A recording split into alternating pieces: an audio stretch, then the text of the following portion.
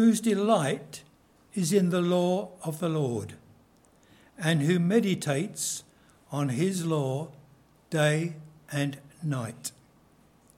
That person is like a tree planted by streams of water, which yields its fruit in season, and whose leaf does not wither. Whatever they do prospers. Not so the wicked. They are like chaff that the wind blows away. Therefore the wicked will not stand in the judgment, nor sinners in the assembly of the righteous. For the Lord watches over the way of the righteous, but the way of the wicked leads to destruction. Psalm 2. Why do the nations conspire and the peoples plot in vain? The kings of the earth rise up, and the rulers band together against the Lord and against his anointed, saying, "Let us break their chains and throw off their shackles." The one enthroned in heaven laughs. The Lord scoffs at them. He rebukes them in his anger and terrifies them in his wrath, saying, "I have installed my king on Zion, my holy mountain. I will proclaim the Lord's decree. He said to me, 'You are my son. Today I have become your father. Ask me, and I will make the nations your inheritance, and the ends of the earth your possession. You will break them with a rod of iron. You will dash them to pieces like pottery. Therefore, you kings, be wise. Be warned, you rulers of the earth. Serve the Lord with fear and celebrate his rule with trembling. Kiss his son, or he will be angry, and your way will lead to your destruction, for his wrath can flare up in a moment.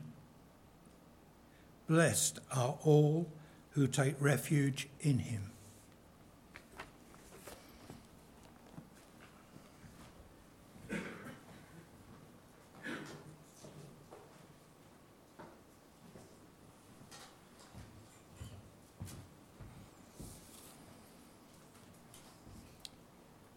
Thank you, David.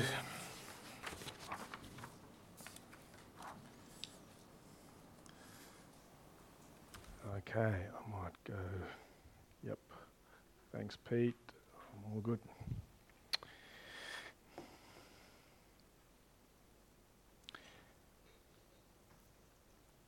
Blessed. That's the word we are sort of working with this week and last week. What does it mean? We said really to help our minds grasp it last week, just in case you weren't here. It means that to be in the sweet spot, to look upon your life, and for me to be able to say, Gabe, you're in the sweet spot. Your life is a sweet deal. You're blessed. All right? How do I become blessed? How does my life get in the sweet spot? Well, two things. Last week, number one, Psalm 1. Blessed is the person whose delight is in the law of the Lord, who delights in the instruction, for our purposes, the Bible, in which we see who God is, what he's done, and how he wants us to live. The person who meditates, who looks here, that person is in the sweet spot. That person is like a tree planted. Right? That's what we went on last week. That's the first thing. That's the first thing about what it means to be blessed. Be in the sweet spot. And Psalm 2 today gives us the second thing. And I've got to tell you, it's a little surprising to me. It's content I'm not quite all that familiar with. I don't know if it's just my own journey with God, maybe yours is different. But come with me as we explore the psalm. We get the second thing that goes on. The psalm breaks up into 4 parts, and you could argue there's almost 4 different people speaking in it. Some say 3, some say 4. And I'll take you through the 4 parts, and we, in the end, will wrap it up so neatly to say, what is that second thing that puts you in the sweet spot in life? All right, let's go to the first part. The first part, the narrator sort of speaks. He says, why do the nations conspire? Some translations would say, rage. The actual word, interestingly, a word that we used last week, this can be like a memory test. Hagar. You remember what that word meant last week in Psalm 1? Oh, come on. To meditate, right? It's the word for meditate. And we defined meditate as just reading out aloud. So really, conspire and rage has this picture of people who are angry and protesting and all that kind of gear. I think what it means to set yourself up against God certainly includes that, but it's a bit more than that, right? What does it actually mean? I'll give you rapid fire a few examples of the sort of thing I think that qualifies, that the psalm thinks about. Who does he have in mind here when he says the nations are conspiring against God and his anointed? We'll talk about his anointed in a second. Okay, here are a few examples. We'll go through history. Very important and prominent people. This guy here is Emperor Diocletian, right? One of the Roman emperors. One of the ones who are probably one of the most arrogant ones. Expanded the Roman Empire, erected for himself 2 monuments in Spain as they went out westward. I'll read them out to you. Diocletian, Jovian, Maximian, Herculius, Caesarez, Augusti. There's a nice name for a boy, if anybody needs inspiration. For having extended the Roman Empire in the east and west, and for having extinguished the name of Christians who brought the Republic to ruin. Another one goes up, it says Diocletian, Jovian, Maximian, Herculius, Caesarez, Augusti, for having everywhere abolished the superstition of Christ, for having extended the worship of the gods.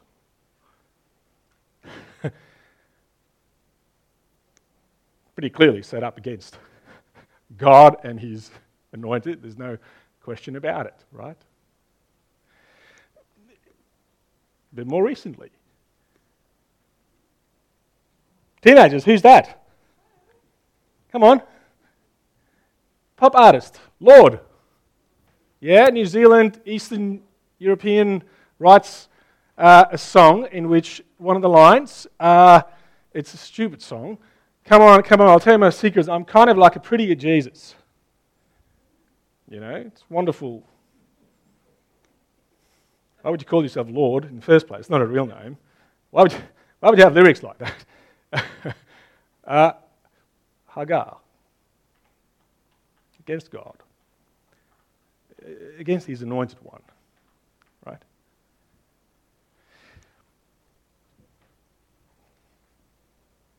Right? Parliament of Victoria, Change or Suppression Conversion Practices Prohibition Bill, carrying out a religious practice including but not limited to a prayer-based practice, a deliverance practice, or an exorcism. This is hot press. Tasmanians thinking similarly. Law Reform Institute around our own legislation in our state against conversion practices. You believe that this man Jesus can heal, restore, bring hope. It could be the answer to someone's problem. You're praying for them. Get prosecuted. Hagar. Right? And just before it all gets very at arm's length, and we're talking about big and important things and important people,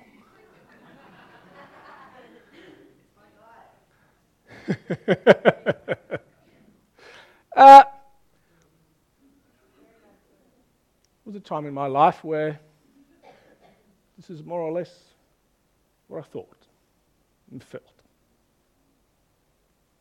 Didn't want God or anyone but me to be in control of my life, to rule my life, before whom I should subject myself. I don't think so. I praise God for the moments of honesty that I actually drilled down to that statement, and from there, God took over in the way that I think Psalm 2 wants to take over. But this is what it means, right? This is what it means to say, I think this is what Psalm 2 talks about when it says, why do the nations, you, me, Hagar, conspire against God and against his anointed one, it said. Anointed one, I could spend so much time there. I'm not going to because we don't have time for it really. But the word literally is against God's Messiah. And world history and human history, 1 minute crash course, God selects, because he wants to bring his anointed one into the world, a people group called Israel in the Old Testament, and he sets their bump in a place called Israel, where there's a place of worship called the Temple on Mount Zion, his holy hill that comes out later on in the Psalm, and they ask for a king, and they have an earthly king. And let me ask you, what is significant about Israel and Mount Zion and the Israelite king? Nothing. Absolutely nothing. We could go on about how insignificant all of that is. There's only one thing that matters about this earthly monarchy, and that is the fact that God has appointed this particular monarch, this king. And if you read what this king is supposed to be like all throughout the Old Testament, don't become rich, don't get chariots, don't go political alliances, don't do all of that. Do one thing and do one thing only. Copy for yourself a copy of my Torah. Meditate on it day and night. And later on in the psalm, proclaim it. This is the job of the Israelite king. That's it. But from this lineage, throughout history, the whole point is for the real king to come. Christ comes as the anointed one. And so everything we read here about Hagar or conspiring against God and his anointed one, we should take, we should read, we should understand, as not against some earthly ethnic king, but against Christ, right? God's Son. Why do the nations conspire? Why do they set themselves up against God and his anointed one? It's a rhetorical question. And then there's a response of God that the psalm gives. The one enthroned in heaven laughs.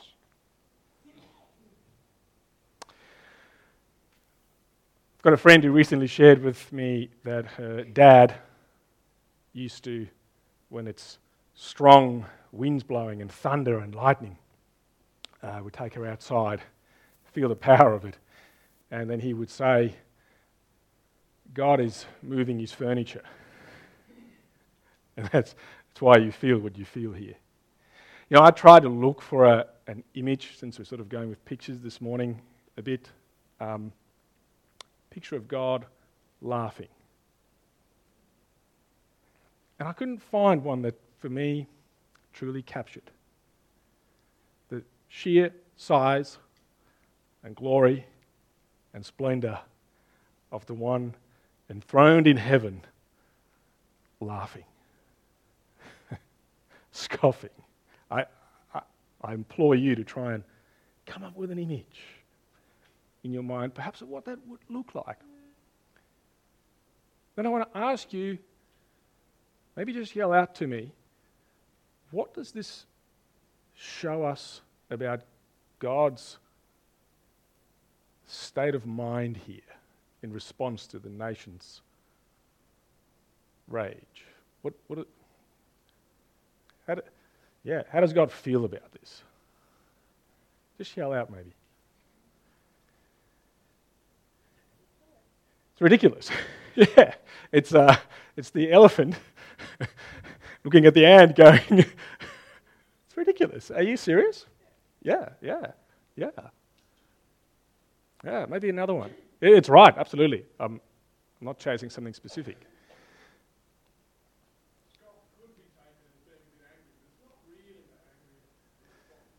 No, I mean, anger comes up in the psalm, but at this point it's laughing. It's just a very interesting thing to mention. Why not? God is full of wrath. No, God is laughing. Isn't it fascinating to me how God is described, characterized as laughing? You can only laugh, I think, if you feel secure. You're not threatened at all. Not one bit about what goes on. It's so ridiculous. Really, I think is why the psalmist at this point employs such an incredible image. I mean, God is not described as laughing. I don't know, I didn't do the check. How often does God laugh in scriptures? I'm not sure, but this would be a rare occurrence. What makes him laugh? People trying to set themselves up against him. That makes him laugh. It's funny, you know. And so the application for us on this point, I want to drill in a little bit. As we mentioned it last week, you know, our own culture is sort of in many ways setting itself up against God and against church and all things religious and Christian. History has, we mentioned Law Reform Institute things, and you know, one of the, I get that there needs to be a sense of sobriety around these things. We need to be realistic about the cost of what it's going to come to follow Jesus, and that the future looks different. But one of the things that I find distinctly missing in our hearts and minds as we face these things is the image of God laughing. We have the image of this, right? That's what's promoted over websites and all those sorts of things. The image that the Psalms give us is God is laughing. And how wonderfully is this illustrated to us in the New Testament, where Peter and John in Acts chapter 4 are brought before the Sanhedrin because they preached and proclaimed Jesus, and they are threatened by this council, and they say, you stop doing that or we'll take your lives, we'll take your livelihood. Much the same thing that many of our brothers and sisters all across the world still face today. You know, things are turning for us, but it's perhaps not persecution yet. This is persecution for Peter and John. And what do? We read in Acts chapter 4. Here's what they did. On their release, Peter and John went back to their own people. They reported all the chief priests and the elders had said to them. When they heard this, they raised their voices together in prayer. And they said, Sovereign Lord, you made the heavens and the earth and the sea and everything in them. You spoke by the Holy Spirit through the mouth of your servant, our father David. Why do the nations rage and the people plot in vain?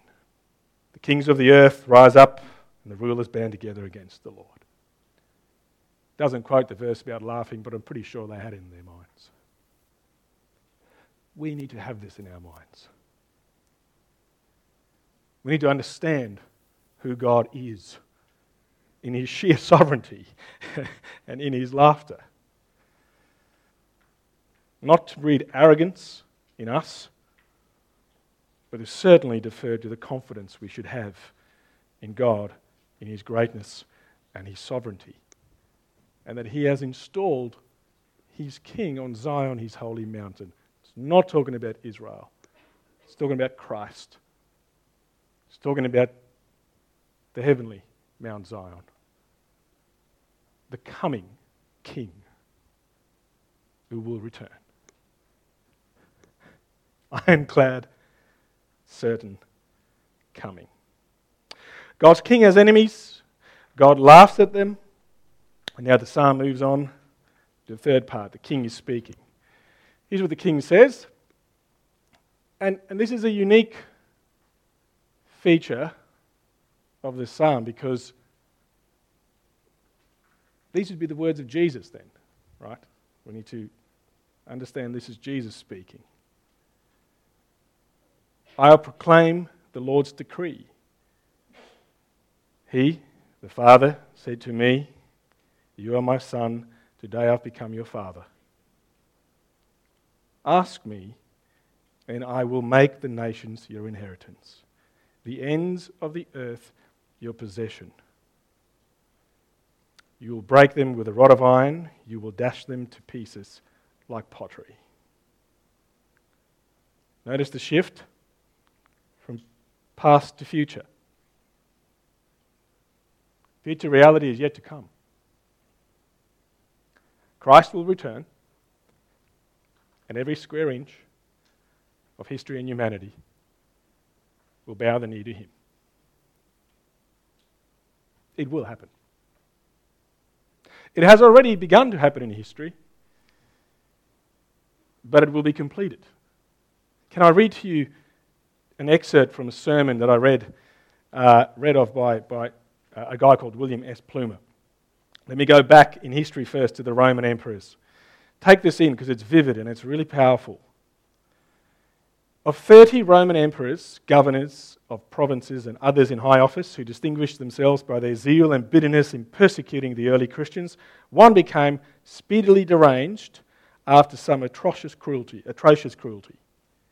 One was slain by his own son, one became blind, the eyes of one started out of his head, one was drowned, one was strangled, one died in miserable captivity, one fell dead in a manner that will not bear recital, one died of so loathsome a disease that several of his physicians were put to death because they could not abide the stench that filled his room.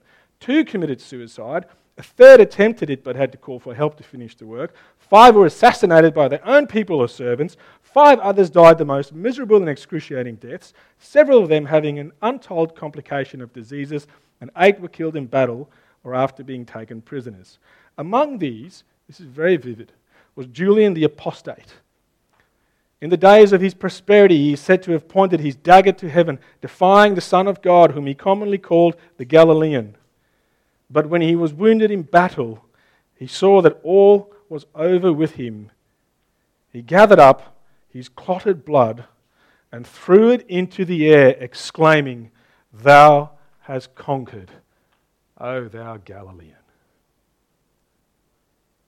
Thou hast conquered." Understand this, Psalm 2 says. This will be the cry and the claim of every single ruler of the earth. It already has been for some, it will be for all in the future. And so the psalm finishes with its great invitation. Because this is true. Therefore, you kings, you people, us gathered here today, be wise, be warned, serve the Lord with fear, celebrate his rule with trembling. Kiss the Son, or he'll be angry, and your way will lead to your destruction, for his wrath can flare up in a moment. Can I ask you this morning, what is your response to Jesus? Do you conceive of him as a king? As the great king? I think we pollute the image of Jesus so much these days. This is such a big picture of Jesus. Are you kissing the Son, which literally is what kings did, a lesser to a greater, as a sign of humility and abandonment? Are you serving him? Are you rejoicing in his rule? Be wise. Be warned. Kiss the Son, lest he be angry. Now, let me finish.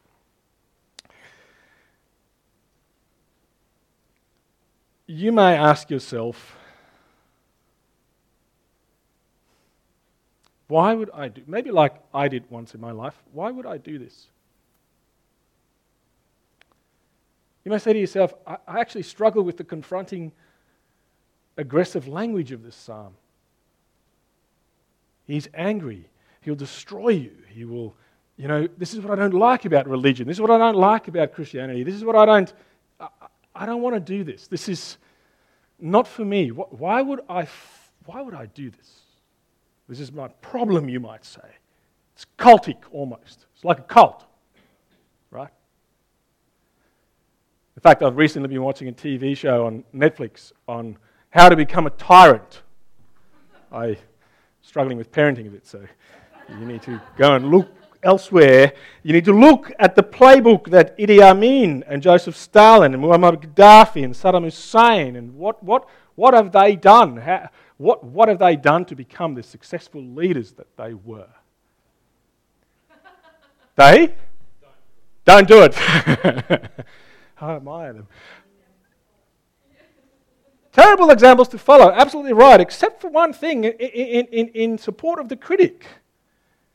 Here's the rules from the playbook. Create a loyal base of followers.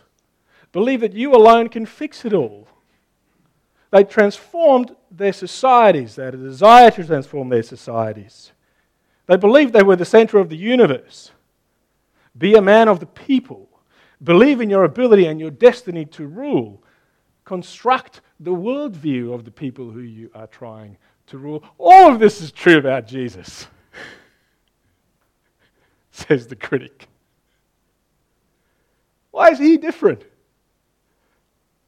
Why should I kiss the Son here? Isn't this just another ploy? Another one of those things? No, it's not. It's not. 2 reasons. And a meditation on the instruction about who God is and what He's done will lead you there. The first difference is who He is. He's not like these guys. He didn't come from where they came from. They're from among the people. Christ is not even from among here. This is Christmas, yeah? Born unto us as the Son of God. And if that's not enough to make you go, yes, I should give my life to Him, what does He do? The cross. There is no king. There is no tyrant. There is nothing on offer to you in this life, no religion, in fact, no worldview, no way of thinking in which the King of glory comes to you. Not only does He come to you, He takes you in your undeserved state as a subject, and then He gives His life to you, and then He invites you into His life as He has made up everything about you that is not right.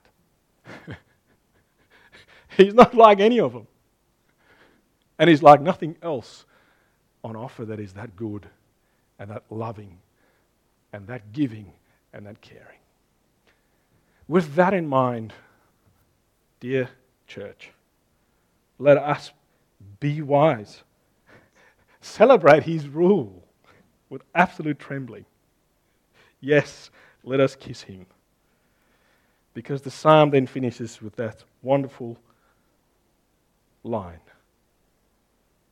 Blessed are all who take refuge in Him. If you want to be in the sweet spot, find out who God is, what He's done and how He wants you to live. You know where that's going to lead you? Trust in His King. Blessed are all who take refuge in Him. Believe in Him. Say yes to Him. Invite Him into your life. Let Him shape you. Let Him mold you. And on that last day, you are going to cry out in triumph.